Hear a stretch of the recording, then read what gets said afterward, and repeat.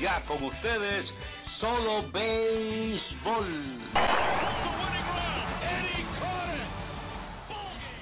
Buenas tardes, amigos fanáticos, y bienvenidos a un programa más de béisbol y mucho más. Este es su anfitrión, Arnold Palillito Santiago, deseando que todos estén pasando un tremendo día. Cualquiera que esté en este momento comiendo, buen provecho. El que no lo esté, no se preocupe, que ya mismito llegamos a la cafetería de la esquina y nos comemos algo juntito a nombre de béisbol y mucho más. Bueno, interesante el día de ayer. En el béisbol de las Grandes Ligas se vieron cosas, ¿verdad?, que no se esperaban. Vemos algunos equipos que están empezando a tambalequear, especialmente ese equipo de los California Angels, que ayer perdieron su cuarto partido contra el equipo de los Astros de Houston. Este equipo de Astros de Houston, cuando llegó a esta serie contra California, señores, llevaban 6 derrotas consecutivas. Eso es algo que, ¿verdad?, no se puede ni pensar que el equipo de California llegara ahí y solamente hiciera una carrera en ese juego de anoche, 3 carreras por una, cuadrangular de Josh Hamilton, algo que por lo menos los debe hacer sentir felices a los fanáticos de los Angelinos de California, porque por lo menos el que más caro está cobrando, por lo menos ayer produjo una de las carreras para ser lamentablemente la única. Pero en la última entrada el juego se puso sumamente interesante. Tuvieron que sacar al derecho Bob Norris cuando se metió en problemas. Base llena, un solo out. Howie Kendrick vino a la caja de bateo contra José Berry. ¿Qué sucedió? Ground ball to short. Gonzalez, Altuve, and there it is to first and Peña. And the Astros get their 4th double play of the night to end it. Ahí, como lo escucharon, Kendrick batió para doble play, roleta al campo corto, salió del entrada, se acabó el partido, José Vera salvó el partido, Bob Norris entonces fue el lanzador ganador. Señores, de verdad que no es algo inexplicable. Aquí hemos estado hablando de la situación de California con Palillo Santiago, este servidor, hemos estado discutiendo qué le está pasando a ese equipo de California. Definitivamente no se sabe lo que va a pasar por allá por California, pero para mí que Mike Scioscia, si nosotros aquí le habíamos dicho ya hace unos 5 o 6 días que sus números estaban contados, yo creo que ya sus horas pueden estar contadas. Yo creo que depende mucho de lo que ese equipo haga. Yo creo que este weekend vamos a dar mentalmente como hasta el día del domingo. Hoy se enfrenta el equipo de los Astros de Houston. Esperan que el equipo de los Astros de Houston no termina barriéndole esta serie, porque sería algo increíble cuando mucha gente está utilizando ese equipo de Houston para mantenerse en batalla. El equipo de Boston le ganó los 4 al equipo de Houston, los mantiene en batalla. Ahora que están un poquito de debate, todavía esas 4 victorias consecutivas contra los Astros de Houston los mantiene en ese primer lugar, empatado con los Orioles. Y el equipo de Oakland, que se encuentra en la segunda posición, los mantiene vivos todavía, los 6 juegos consecutivos que le ha ganado el equipo de los Astros de Houston. El equipo de Detroit también se mantiene peleando ahí en esa primera posición del centro, luego de haber también ganado y aprovechado 4 juegos consecutivos contra el equipo de los Astros. El equipo de California, no sabemos qué está sucediendo, pero definitivamente un despertar tiene que venir. El año pasado tuvieron problemas al salir del portón, como uno dice. Albert Pujol fue uno de los principales problemas, no estaba produciendo desde el principio. Votaron al coach de bateo, Mickey Hatcher. Tuvo un poquito de problemas con Albert Pujol en 1, 2 o 3 situaciones de bateo. Decidieron entonces votar a Mickey Hatcher, que era amigo de muchos años del dirigente Mike Scioscia, una amistad grande que tienen los dos. Mike Scioscia tuvo que aceptar que votaran a Mickey Hatcher. Trajeron un coach de bateo nuevo, también llegó Mike Trout, el equipo empezó a jugar un poquito mejor, pero ya con la arrancada que tuvieron mala se le iba a hacer posible devolver. Este año no sabemos qué van a hacer, porque ya no pueden votar al hitting coach. Todo el mundo está, por lo menos en cuestión ofensivamente, solamente Hamilton puedes decir que no está produciendo como debe producir. Mike Trout a lo mejor no lo que esperaban de él, pero por lo menos está produciendo más que el año pasado en este momento, porque el año pasado en este momento no estaba en las Grandes Ligas. Pujol no está teniendo los números que estaba teniendo, nos tiene acostumbrado en su carrera, pero por lo menos todavía estaba ahí produciendo mejor que el año pasado. Vamos a quedarnos allá en California. Ese equipo de los Dodgers volvió a caer derrotado 3-2 contra el equipo de los Diamondbacks de Arizona. Una tremenda labor de Clayton Kershaw, pero no pudo Clayton Kershaw darle la victoria al equipo de los Dodgers de Los Ángeles. 7 entradas, permitió 2 carreras, una limpia nada más, 4 ponches, pero permitió un cuadrangular de 2 carreras. Definitivamente que ese cuadrangular había que buscar la forma de no hacerlo, porque como aquí habíamos hablado, Anthony Goldsmith, primera base del equipo de Arizona, los estaba matando en esta serie. Yo pensé que Anthony Goldsmith en el juego de ayer no iba a haber ni un strike más. Pues miren, señores, me equivoqué, porque en la sexta versus Kershaw vio un strike, y en la octava, en conteo de 3-2, 2 out, nadie en base, que no pensé que iba a haber una resta, también volvió a haber una resta. ¿Y qué sucedió en esos 2 turnos? That ball is hammered way up in the air, and that ball is Goldie gone. 3 games at Dodger Stadium, 3 home runs for Paul. Paul Goldschmidt did it again. That ball is Goldie gone. Paul Goldschmidt has done it again. 4 home runs in 3 games here at... Ya lo oyeron, señores. Ya lo oyeron. Paul Anthony Goldsmith, señores, con estos 2 cuadrangulares ayer, remolcó las 3 carreras del equipo de Arizona para darle el triunfo al equipo de Arizona sobre los Dodgers de Los Ángeles. 3-2 con estos 4 cuadrangulares en 3 partidos hasta el momento allá en Los Ángeles. Paul Goldsmith, no sé por qué en ese último turno el lanzador Jansen, que es el que está usando ahora el equipo de los Dodgers como cero man, lo trajo con el juego 2-2, pero tenía que buscar la forma que en 3-2 no podía haber Paul Goldsmith, no podía haber una resta en esa situación, no importa dónde fuera. Trató de tirarle una alta y pegada, más o menos que pues, o le rompo el bate o no le hace swing y lo envaso, pero señores, ese muchacho pudo sacar las manos a tiempo adentro y mantuvo esa pelota fuera del parque y en terreno bueno. Muchas veces esa pelota uno la trata de jalar y lo que termina es, ya usted sabe, señores, metiéndola de foul y desperdicia ese turno, y cuando uno la saca de foul es difícil volver a uno y poder entonces mantenerlo fair y volverla a sacar también, por supuesto. El equipo de Atlanta logró dominar el equipo de Cincinnati. ¿Saben por qué, señores? Porque en la octava entrada con el partido 3-1 dominando a Atlanta, un poquito cerrado ese partido, base llena, a ley de nada para salir de esa entrada del equipo de Cincinnati, vino a la caja de bateo Francisco.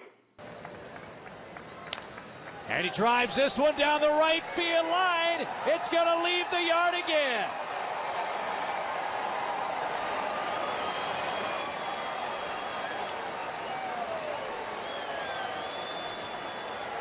Came in one too many times. His first career grand slam.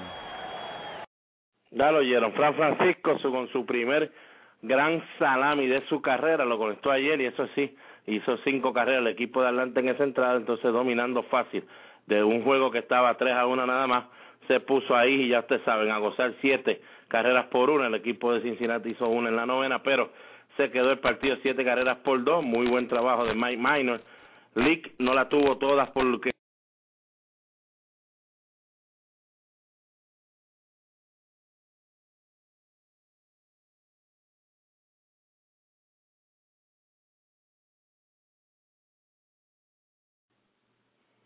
bueno, perdonen las inconvenientes, tuvimos un poquito de problema ahí con la transmisión a través aquí del Blog Talk de nuestro podcast, pero ya estamos de vuelta. Como le dijimos, el equipo de Atlanta logra ganar esa victoria 7 carreras por 2 en ese partido. Oakland conectó 2 cuadrangulares, lleva 7. Francisco entonces conectó el quinto, el del fue el gran salami por Cincinnati.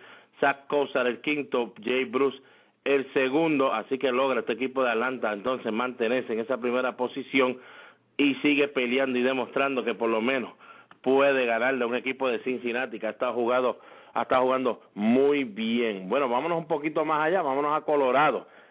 Colorado, ustedes saben que ayer el equipo de anteayer, el primer juego de la serie entre los Yankees y Colorado, los Yankees se convirtieron en el primer equipo en ser blanqueado en el Parque de Colorado, 2-0 ante Colorado. ¿Qué pasó ayer? Pues señores, es un partido de poca carrera otra vez, increíble allá en Colorado, pero entonces en la parte alta de novena entrada, base llena, Brennan Bush vino como bateador de emergente y 2 outs. Bosch to the left side, Arenado lays out, on to first, and he's safe. Wells scores the go-ahead run.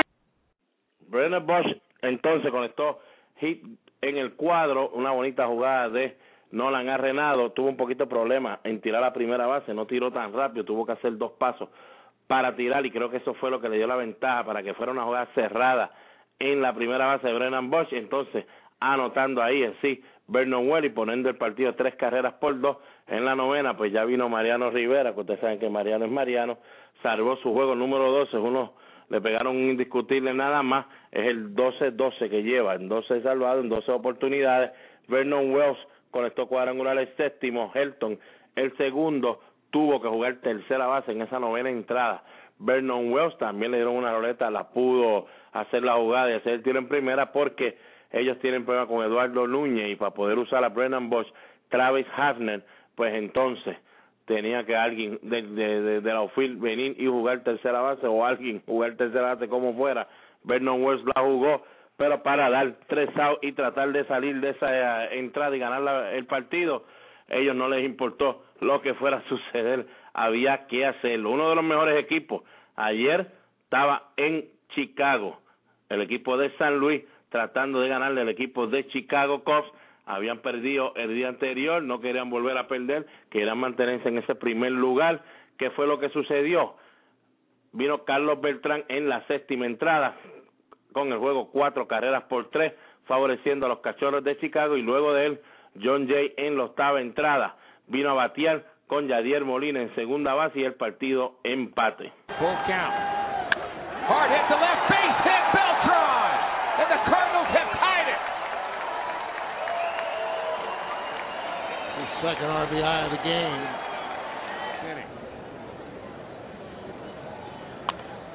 Line drive, base hit to center. Here comes Yachty. He's going to score. John Jay has given the Cardinals the lead in the 8th. Bueno, esa fue la ventaja que le dio John Jay al equipo de San Luis en la octava entrada. 5-4 puso el marcador, se quedó así. Después vino Eduardo Mujica en la novena entrada, salvó su juego número 9. Manes, el pitcher ganador, 2-0. Bowden, sé que estaba con el equipo acá de Boston, fue el perdedor con una victoria ahora, 2 derrotas, 4.30 de efectividad. San Luis sigue demostrando que va a ser el mejor equipo para mí de la Liga Central. Solamente veo que su problema, como hemos hablado aquí, ese bullpen, hay que asegurarse que tanto en la octava como en esa novena entrada, Mojica pueda mantenerse haciendo su trabajo, porque va a necesitar que ese cerrador de verdad sea uno estable y que no sea uno de comisión, como dicen ellos, comité, uno hoy y uno mañana. El equipo de los Nacionales por fin pudo jugar con el equipo de Detroit, habían suspendido el día anterior por lluvia. En ese partido, Zimmerman, imagínense, teniendo una tremenda campaña por el equipo de los Nacionales, se enfrentó a Aníbal Sánchez, que también está teniendo una buena temporada. El equipo de Detroit anotó primero en la tercera con hit indiscutible de Miguel Rivera, yo estoy loco, estoy en otro mundo, perdón, el señor Miguel Cabrera, el MVP, triple corona, como siempre sigue remolcando carreras, pero este partido en la quinta entrada vino a batear Bryce Harper y dejó todo decidido. Harper, right center. See you later. 3-1 Nats. Harper into double digits with number 10. Bryce Harper conectó su 10º cuadrangular en la quinta entrada para darle la ventaja al equipo de los Nacionales, que no miraron hacia atrás. Ese fue el final también del partido, 3-1 versus Aníbal Sánchez. Ambos picharon muy bien, tanto Aníbal como Zimmerman. Zimmerman ahora pone su récord en 6-1 con 1.59 de efectividad. Aníbal Sánchez 3-3, 1.97 de efectividad. Y en el bullpen, Rafael Soriano salva su juego número 11. Así que imagínense, señores, esa mezcla de Soriano y Zimmerman creo que la vamos a estar escuchando muy bien. lo di como Cy Young de esta temporada, pues entonces yo espero que se quede como Cy Young, el gran Jess Zimmerman, perdón. Cuadrangular lógico de Bryce Harper, el número 10. Bryce Harper se tardó casi 85 partidos el año pasado para conectar ese cuadrangular número 10 de la campaña. Ya este año lleva 10, señores, así que Bryce Harper haciendo de la suya. Vámonos para Pittsburgh. Allá en Pittsburgh, A.J. Burnett le esperaba la visita de Félix King, el Rey Hernández, y este partido lo decidió Jesús Montero en la séptima entrada cuando estaba 1-1. Montero, 2 home runs on the year. Soft liner to short, he ground out to short. McCutcheon charging to it. Yes, he did. Good call, Mike. Good call. Mike Flowers with the call, everybody. As the battery mate indeed comes through with a home run. There's a slicing drive. I thought it was going to get down from up where we are. It was slicing away from McCutcheon, who can really run, and here it is. Ya escucharon, Jesús Montero conectó su segundo cuadrangular para darle ventaja al equipo de Seattle, 2-1, y ese fue el final del partido, 2-1. A.J. Burnett perdió el partido 3-3, pero tiene 2.57 de efectividad en la temporada, lanzó 7 entradas, permitió solo 2 indiscutibles, señores, 2 carreras, las 2, lógico, fueron limpias, ponchó a 9. Félix Hernández, pues usted sabe quién es Félix Hernández, de verdad que ganarse a Félix Hernández es algo de que hay que tirar un buen partido. A.J. Burnett había que tirarlo un poquito mejor. Hernández ganó su quinto partido, tiene 5-2 con el equipo de Seattle, señores, con ese equipo. 8 entradas, 6 hits, 1 carrera, 1 base por bola, 5 ponches, 1.53 de efectividad. Adam Wilhelmsen salva su 9º partido. Ahí no había mucho que pudiéramos hacer, pero ese cuadrangular de Jesús Montero, el tercero de la campaña, le dio esa victoria a Félix Hernández de una manera que solamente él lo sabe hacer, ganar esos partidos cerrados. Casi siempre te trata de pichar 15,000 entradas si lo dejan. Señores, vámonos para el equipo de los Orioles, que con la derrota del equipo de Boston, 15-8 ante el equipo de Minnesota, de verdad que Alan Webster no trajo nada, lo vinieron ahí de AAA, había lucido bien en su primera salida, le dieron una segunda oportunidad, no lució muy bien, tampoco lució muy bien Félix Dubron, que vino, que era el que le tocaba abrir ese partido, lo habían puesto en el bullpen, vino del bullpen, tampoco las tuvo todas consigo. Pues con esa derrota del equipo de Boston, el equipo de los Orioles solo necesitaba ganarle al equipo de Kansas City, y vamos a ver si eso pudo ser cuando en la 9ª entrada vino Jim Johnson a tratar de salvar su juego número 13, y el que empataría un récord con en el equipo de 34 juegos salvados consecutivos. Vamos a ver si Johnson logró ese juego salvado.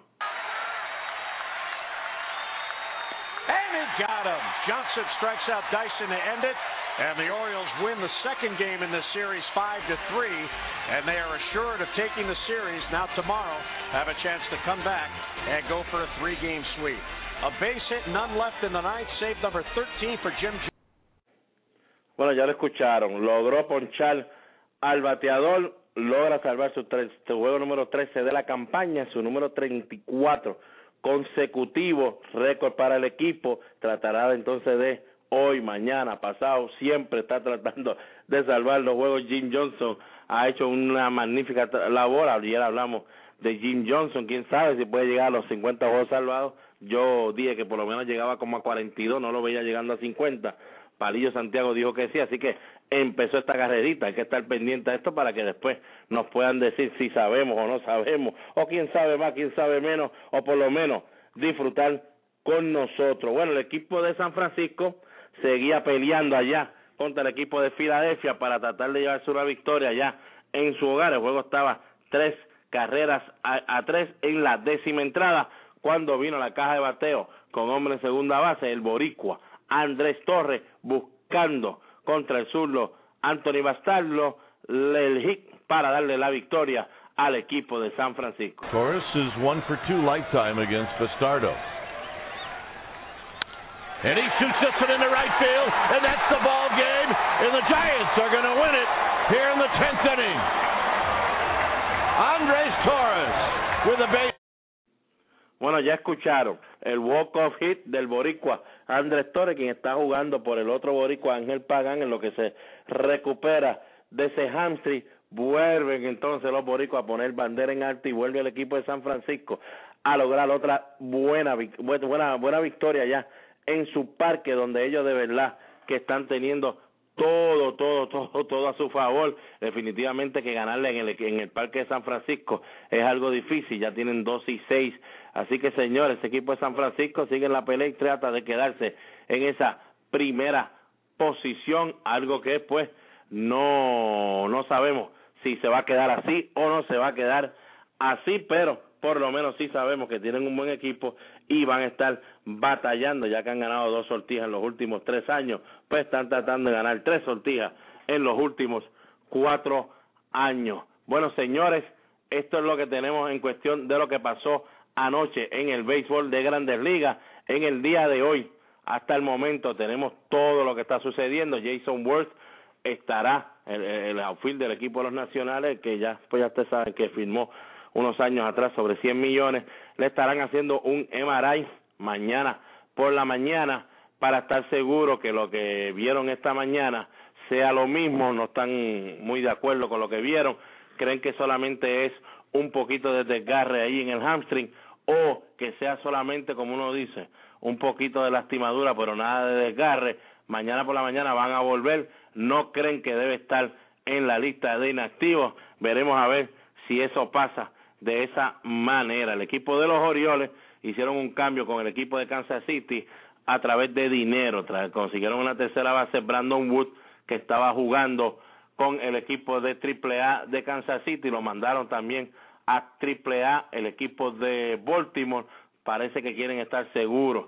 que si hay algún problema con Manny Machado en cuestión de lesión o el campo corto, Jeff Hardy, pues entonces tener una persona que pueda estar ahí y hacer ese trabajo. Brett Anderson, el lanzador zurdo y uno de los mejores con el equipo de Oakland, estará haciendo su rehabilitación este domingo. Un tobillo lo único que tiene malo, espera que no tenga que estar mucho tiempo haciendo una rehabilitación. El relevista estelar del equipo de Arizona, J.J. Putz, no va a necesitar ninguna operación en su brazo de derecho, en su codo de lanzar, pero sí se sabe que va a estar un tiempito fuera en lo que logra recuperarse de eso. Ricky Romero fue enviado ya de vuelta otra vez a Liga Menor en este momento, señores. Está de verdad increíble, con 5.92 de efectividad. Es un muchacho que todavía está bajo contrato, está ganando sobre $6 millones. De verdad que no saben ya qué hacer este equipo de Toronto con Ricky Romero, que en un tiempo dado, en unos añitos atrás, era el estelar del equipo de Toronto. Clay Buchholz, del equipo de Boston, asegura que nunca usó el sunscreen, crema para sol, como se estaba diciendo que tenía en el antebrazo, mezclado con otras cosas. Él dice que no, solamente que pues su brazo tenía la crema que siempre se pasan ellos antes de lanzar, y que nada, solamente estaba usando eso con el sudor y con la piel griega para sentir por lo menos las costuras de la pelota. Así que pues sigue diciendo eso, hay que seguir entonces creyendo. También acá en Boston, problemas con la prensa, están teniendo ya unos leves roces con David Ortiz, quien ayer le pararon su racha de 27 hits, conectando de hits seguidos. Ya ustedes saben, señores, se fue de 5-0, pero antes del partido empezaron la prensa a decir que creían que el resurgir de David Ortiz a su edad todavía, que estaba produciendo de una forma increíble, era porque estaba posiblemente usando Performance Enhancing, PED que llaman ellos, y de verdad estaba bien molesto David Ortiz. David Ortiz asegura que no está usando nada de eso para volver este año, y que también él asegura que pueden ir a Grandes Ligas y preguntarle, porque ya él este año le han hecho 5 pruebas de orina, también le han hecho pruebas de sangre, debido a todas estas cosas que está pasando en el béisbol, que ahora están tratando de hacerlo más a menudo. Antes no sacaban sangre, ahora sí están sacando sangre. Así que él confía y da fe de que él se siente muy bien y que no ha hecho nada ilegal para estar donde está y estar produciendo la manera que está produciendo. Vámonos a nuestra primera pausa aquí en béisbol y mucho más, y cuando regresemos con las rectas a 105 millas por hora. Bebo's Barbecue en la Marginal Los Ángeles le ofrece el mejor pollo de todo Puerto Rico. Además, puede disfrutar de su bebida favorita en un ambiente familiar. Si la comida es de Bebos, me la llevo. Teléfono 787-791-1577. Bebos Barbecue. Ya llegó a Puerto Rico Raiders Baseball Academy, localizado en la urbanización Flamboyanes en Bayamón. Contamos con clínicas para niños desde 6 a 19 años, el complejo más completo en toda la isla. Tenemos batting cages, gimnasio, parques y entrenadores con vasta experiencia en Grandes Ligas. Los ex Grandes Ligas, Joe Rodríguez y Edward Guzmán, los esperan en Raiders Baseball Academy. Llame a los teléfonos 787-964-3795 o al 787-989-8704 para reservar su espacio. Estamos además en la página de internet www.raiderspr.com. Raiders Baseball Academy, donde su hijo recibirá un trato de Grandes Ligas. Eddie Auto Parts, localizado en la carretera 14, kilómetro 73.3, en el barrio Montellano, al ladito del edificio de energía eléctrica en Calley. Servicios de mecánica liviana, cambio de gomas, frenos, inspección y marbete, cambio de aceite y filtro y más. Llama al 738-6190 o al 263-2000 y saca su cita para que verifiquen tu vehículo de motor. Eddie Auto Parts, donde se trata como en familia. Ginecólogo Víctor J. Ramos Torres, localizado en el edificio profesional Hospital Menonita en Aybonito, suite 303. Números de teléfono 735-8001, extensión 1021 o el 205-9018. El ginecólogo Víctor J. Ramos Torres, al cuidado de tu salud. El Rincón Criollo, localizado en la carretera número 1 de Calley a Salinas. Frituras gourmet, carne frita, mofongo, mariscos, bebidas refrescantes, pantallas gigantes, en fin, el mejor ambiente. Comuníquese con Luis Melendez, su propietario, llamando al 678-1074 para cualquier reservación. Domingo tenemos música en vivo. El Rincón Criollo. Unipiezas Willie, con el inventario más completo para todo tipo de auto, americanos, europeos, japoneses y más. Hay delivery llamando al teléfono 787-263-6913. Estamos ubicados en la carretera número 1, kilómetro 5, en el barrio Montellano, en Calley. Omar, Willie, José y atentos empleados les esperan para servirles. Recuerde, Unipiezas Willie. Willie's Barbecue le sirve el mejor pollo en el área centro, almuerzos, picadera y bebidas refrescantes. Tenemos pantalla gigante y mucho más. El mejor ambiente con máxima seguridad. Delivery 787-263-9090. No somos los más grandes, pero sí los mejores. Willie's Barbecue. Okay, play ball. Strike.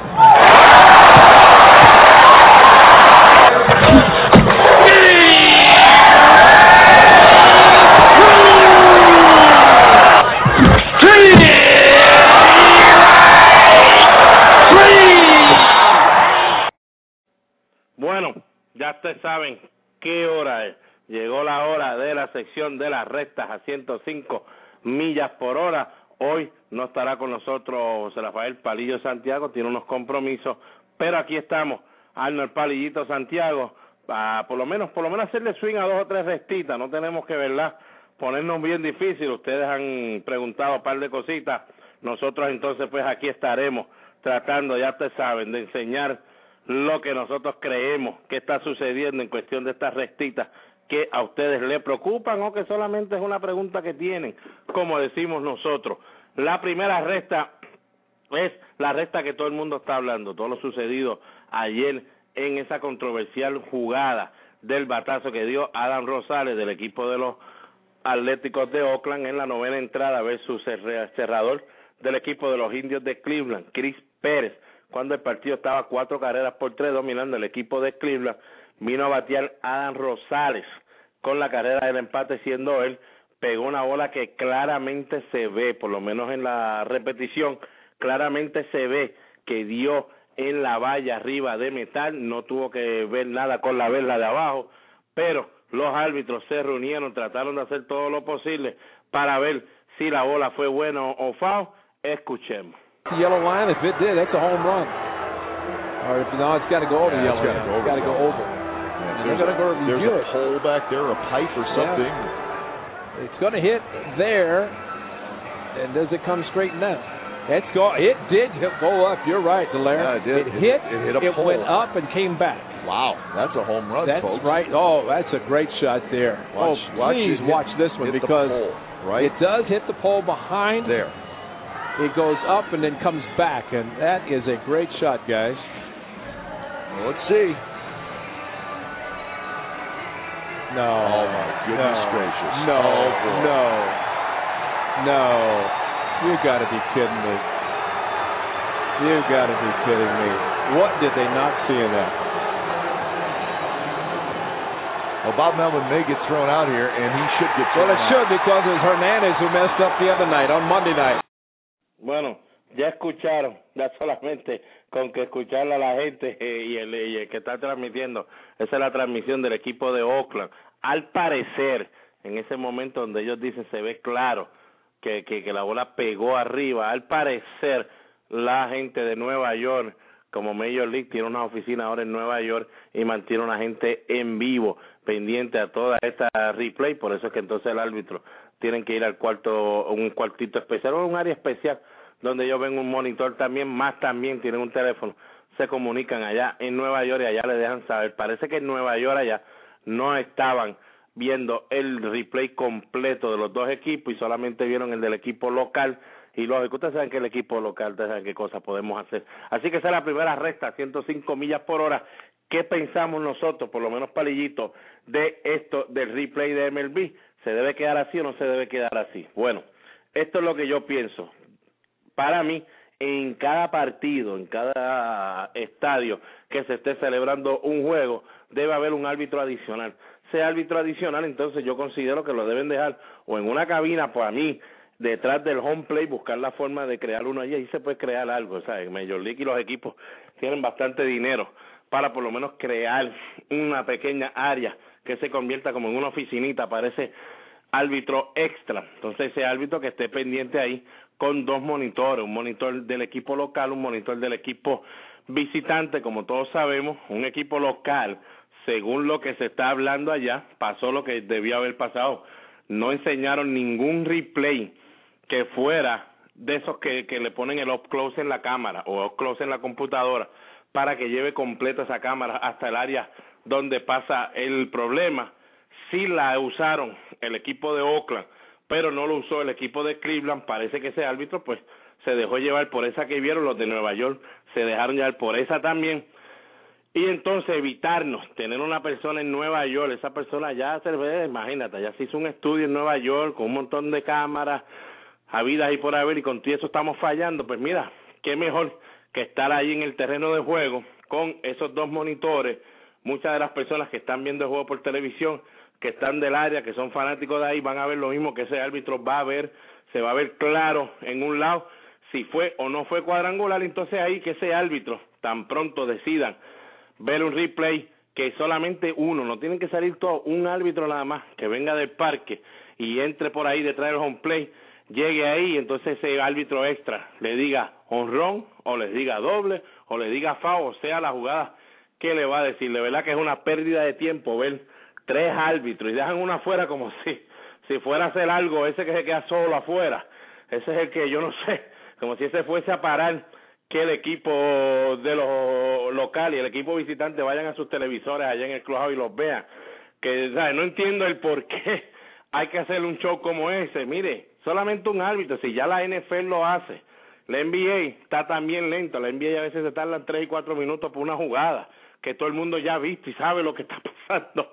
Miren, señores, vamos a unirnos, buscar cómo hacemos con la NFL y que tengan la NFL tiene árbitro arriba, pues nosotros vamos a tener uno detrás del home play y Grandes Ligas, créame, usted va a salir mejor de esa manera que estar haciendo la ridiculez que estamos haciendo a veces, y ya son muchas las que han pasado, señores, muchas las que han pasado, y a veces uno no se entera si esos árbitros los multaron o no los multaron. Así que esa es mi razón de ser. Hagan una oficinita allá atrás de home play, que haya un árbitro con 2 monitores, tanto el monitor del equipo local como el monitor del equipo visitante.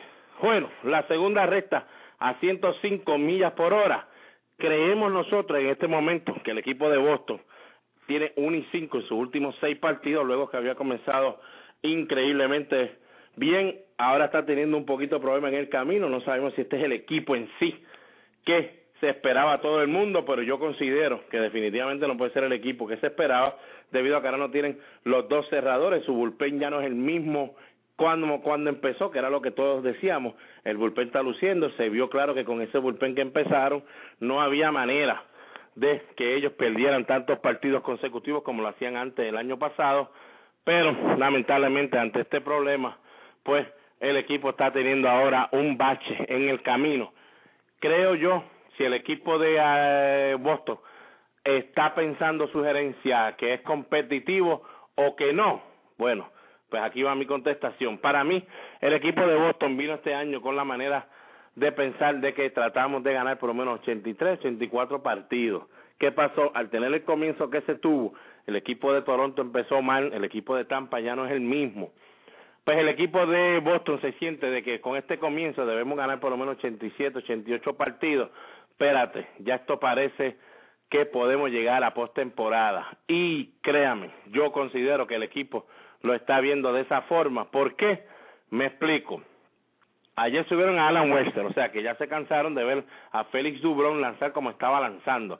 Tratar de ponerlo mejor en el bullpen, de allá nos va a ayudar debido a que nuestro bullpen está malito, a ver si allá le podemos sacar 1 o 2 entradas para que ayude a esta situación. Ayer Dubron se esperaba que iba a ser la ayuda, solamente lanzó 5 entradas, pero al venir del bullpen, luego que Alan Webster solamente duró 1 entrada y 2 tercios, pues lució mal. Pensaba yo, ponemos a Dubron nos tira por lo menos unas 6 entradas, quizás casi 7. Entonces no tenemos que usar más nadie del bullpen para mantener el bullpen fresco. Pues no pasó así. Dubron también le cayeron a batazo, entonces ya ahí tuvo que usar a otros lanzadores y hasta tuvo que usar a Tazawa, que es en sí su relevista corto en lo que viene Bailey o lo que viene Hanrahan. Él lo tuvo que usar ayer y eso pues no es bueno porque hoy, si el juego está cerrado, tiene que usar a Tazawa. Pero acaban de hacer un movimiento esta mañana y nos alegramos un montón. Estuvimos en comunicación con él a través de Twitter, con los textos y todo eso, está muy contento. Y el boricua José de la Torre, que estaba en AAA con el equipo de Potoc en Boston, 1-0, 1.56 de festividad, tiene un juego salvado, 17 ponches, 17 entradas y 1 tercio. Lo bueno de la Torre pues tiene un buen slider, como ustedes lo vieron, le ayudó muchísimo este clásico mundial, donde ponchó a 12 en 5 entradas y 2 tercios. Demostró de verdad que puede lanzar en Grandes Ligas. De la Torre es uno de estos lanzadores que es para usarlo 1 o 2 entradas lo más. No quieres tenerlo tampoco 2 o 3 entradas. Es un lanzador bien parecido a lo que hacía Enrique Kiko Calero antes de que se lesionara, pero es esa clase de lanzador. Tiene un buen slider, tira bastante el slider, pero no es un slider de tirarlo por tirarlo, es un slider que hasta tú buscando ese slider te da problemas porque lo tira de diferentes maneras. Así que yo le veo que De la Torre debe tener una buena oportunidad de quedarse primero que nada y segundo de lucir muy bien. Con este movimiento pues el equipo de Boston tiene que sacar a alguien del roster de los 40 porque José de la Torre, no está en el roster de los 40, pero si el equipo ya está dispuesto a hacer ese movimiento ya ahora en mayo, casi siempre ellos tratan de no hacer esto, casi siempre lo tratan de hacer como para junio, a darle oportunidad a todos los que están en Grandes Ligas que hagan el trabajo y no tener que sacar a nadie de los rostros de los 40, pero si lo están haciendo y ayer habían traído a Alan Webster, definitivamente el equipo está pensando en llegar a la postemporada, así que va por buen camino. No se quite, amigo bostoneado, yo soy bostoneado, usted lo sabe, no nos vamos a quitar. Y De la Torre, los alegramos un montón. De la Torre lleva 7 años en Liga Menor, 27 victorias, 20 derrotas, 2.77 de efectividad, 29 salvados, 368 ponches en 357 entradas y nunca, pero que nunca ha estado con una efectividad más de 3 puntos, más que en el 2007, que cuando estuvo allí en clase A, tuvo 4.55 de efectividad, pero en sí, ese fue un año que le vamos a dar, como dicen por ahí, un mulligan, porque estuvo un poquito lastimado en el 2008, o sea que ese 2007 ya tiene que haber lanzado con problemas nuestro amigo y hermano José de la Torre, así que esperamos que ya desde esta noche que está en Fenway Park, aquí está lloviendo por ahora, esperamos que pare de llover y pueda entonces hacer su debut esta noche José de la Torre. Lo otro, la otra recta, 105 millas por hora, asegura Clay Buchholz.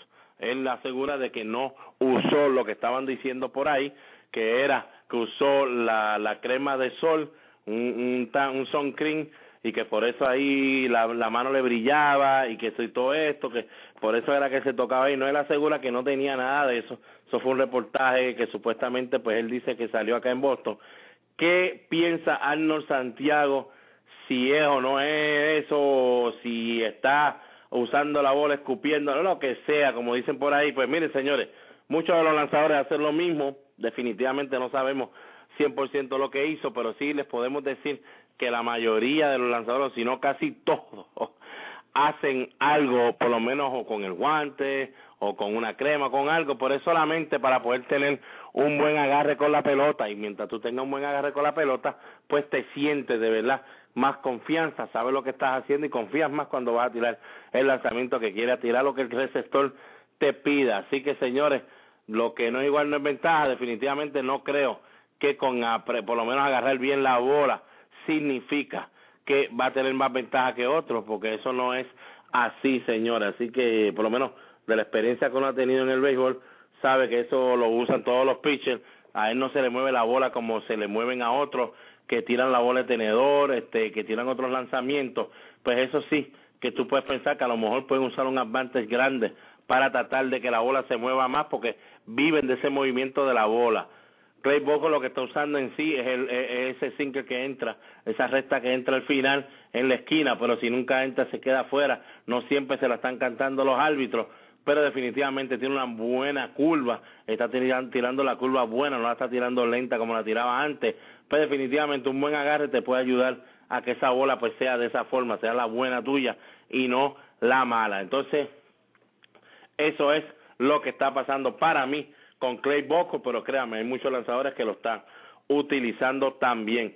La última recta, 105 millas por hora, y no hoy suavecito y tranquilo, es el equipo de los Astros de Houston. Es verdad que el equipo de los Astros de Houston tiene una racha ganadora ahora de 2 partidos contra el equipo de California. En su casa juega para 6-2, en la carretera juega 4-2, ahora mismo tiene 10-24, definitivamente pues el peor récord en la Liga Americana, pero no podemos decir que es el peor récord en la Grandes Ligas. Eso le corresponde al equipo de Miami, con 10 victorias y 25 derrotas, pero muchos quieren saber, aquí en las rectas a 105 millas por hora, que yo creo del equipo de Houston estar en la situación que está usando peloteros, muchos de ellos que ya no son los peloteros de antes, que no son peloteros que vayan a cargar un equipo, esos veteranos que la gente los vio como que los cogieron para decir, mira, tenemos unos veteranos ahí, también muchos peloteros jóvenes.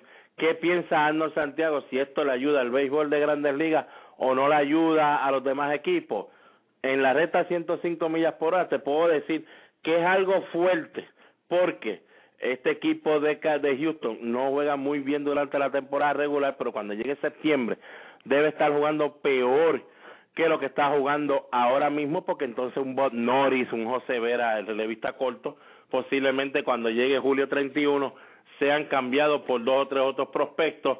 Ya para agosto suben 2 o 3 prospectos y en septiembre el equipo en sí es un equipo joven y lleno de prospectos que de verdad no van a tener ninguna oportunidad de ganar juegos fáciles, y es ahora que los que tienen y no han podido, lo vemos dudoso, pero le ayuda un montón a esos equipos de la Liga Americana del Este, porque el mes de septiembre es que se juegan las series entre uno con otro de la misma división. Definitivamente un equipo va a estar jugando una serie todos los días, cada 3 días, cada 4 días, con el equipo de los Astros de Houston. Deberían siempre dominar, se va a hacer bien difícil. O sea, hay una pelea entre el equipo de Oakland y Texas, como lo hubo el año pasado, el mismo equipo de Seattle, el mismo equipo de California, que empezó mal, pero todavía puede hacer algo porque le van a quedar todavía muchísimos juegos contra los Astros de Houston. Ahí es que yo veo entonces que en las rectas a 105 millas por hora les puedo decir que eso no me gusta para nada, porque imagínense, llega septiembre y ese equipo, por ejemplo, el equipo de Baltimore, tienen que enfrentarse a Boston, los Yankees, Tampa y Toronto, a matarse ese mes de septiembre, a ver qué sucede, y si hay ventaja o no hay ventaja, entonces las puedes perder más fácil porque juegas en tu propia división, pero contra equipos que te pueden ganar en cualquier momento. En la central lo mismo, puede ser que esté el equipo de Detroit primero, pero Kansas City, Cleveland, Minnesota y White Sox, pues van a decir cómo podemos coger al equipo de Detroit. Ay, vine, pues tenemos que ganarle y que ellos pierdan 2 o 3, pero en la Liga Americana eso no va a pasar, en el oeste por lo menos, no va a pasar mucho, porque si usted está peleando con el equipo de Texas y usted es el equipo, un ejemplo de Seattle, y ese equipo de Texas le toca jugar 6 juegos con el equipo de Houston en los próximos 8 días, qué manera de usted pensar en ese momento si podemos hacer una movida o no. Pues mire, usted tiene que ganarlos todos, porque es posible que el equipo de Texas gane todo al equipo de los Astros de Houston. Así que eso son ahí donde único a mí no me gusta la situación. Sé que el béisbol lo tenía que tener para tener un balance de 15 y 15 en cada liga, equipo, pero de verdad veo eso algo bien fuerte para el béisbol. En este momento, antes de irnos a la última pausa, para luego irnos para la NBA, porque acuérdense, béisbol y mucho más, pues ya mismo viene la parte del mucho más. El equipo de Cleveland está ganando 9-0 ante el equipo de los Atléticos de Oakland, esa quinta entrada. Wow, de verdad que Bartolo Colón solo duró 4 entradas, 8 hits, 6 carreras, las 6 fueron limpias, ponchó a 4, pero le conectaron 2 cuadrangulares, y Scott Kazmir, el quinto lanzador del equipo de Oakland, 5 entradas, 4 hits, 0 carreras, 8 ponches, está tirando un tremendo partido Scott Kazmir. Así que, señores, vámonos sin más preámbulos a la última pausa del programa para de luego regresar con la NBA.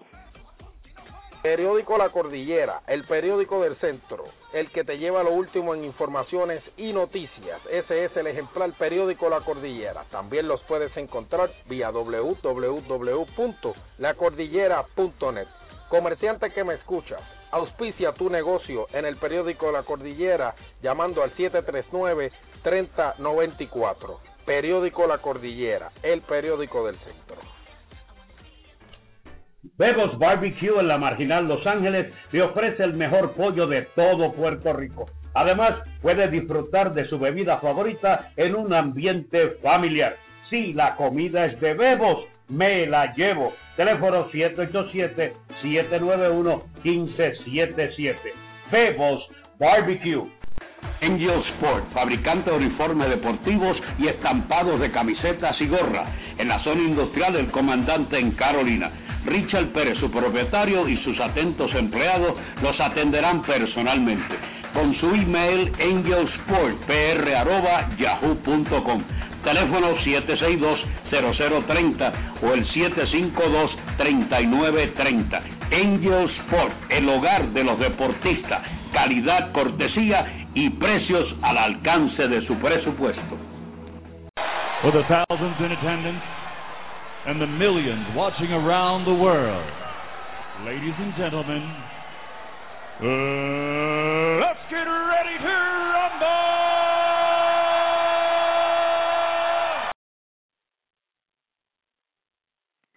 Bueno, ya escucharon, let's get ready to rumble, que es lo que está sucediendo ahora mismo en la NBA, con los equipos que están compitiendo para tratar de llevarse ese campeonato y llegar a la tribuna alta de la NBA.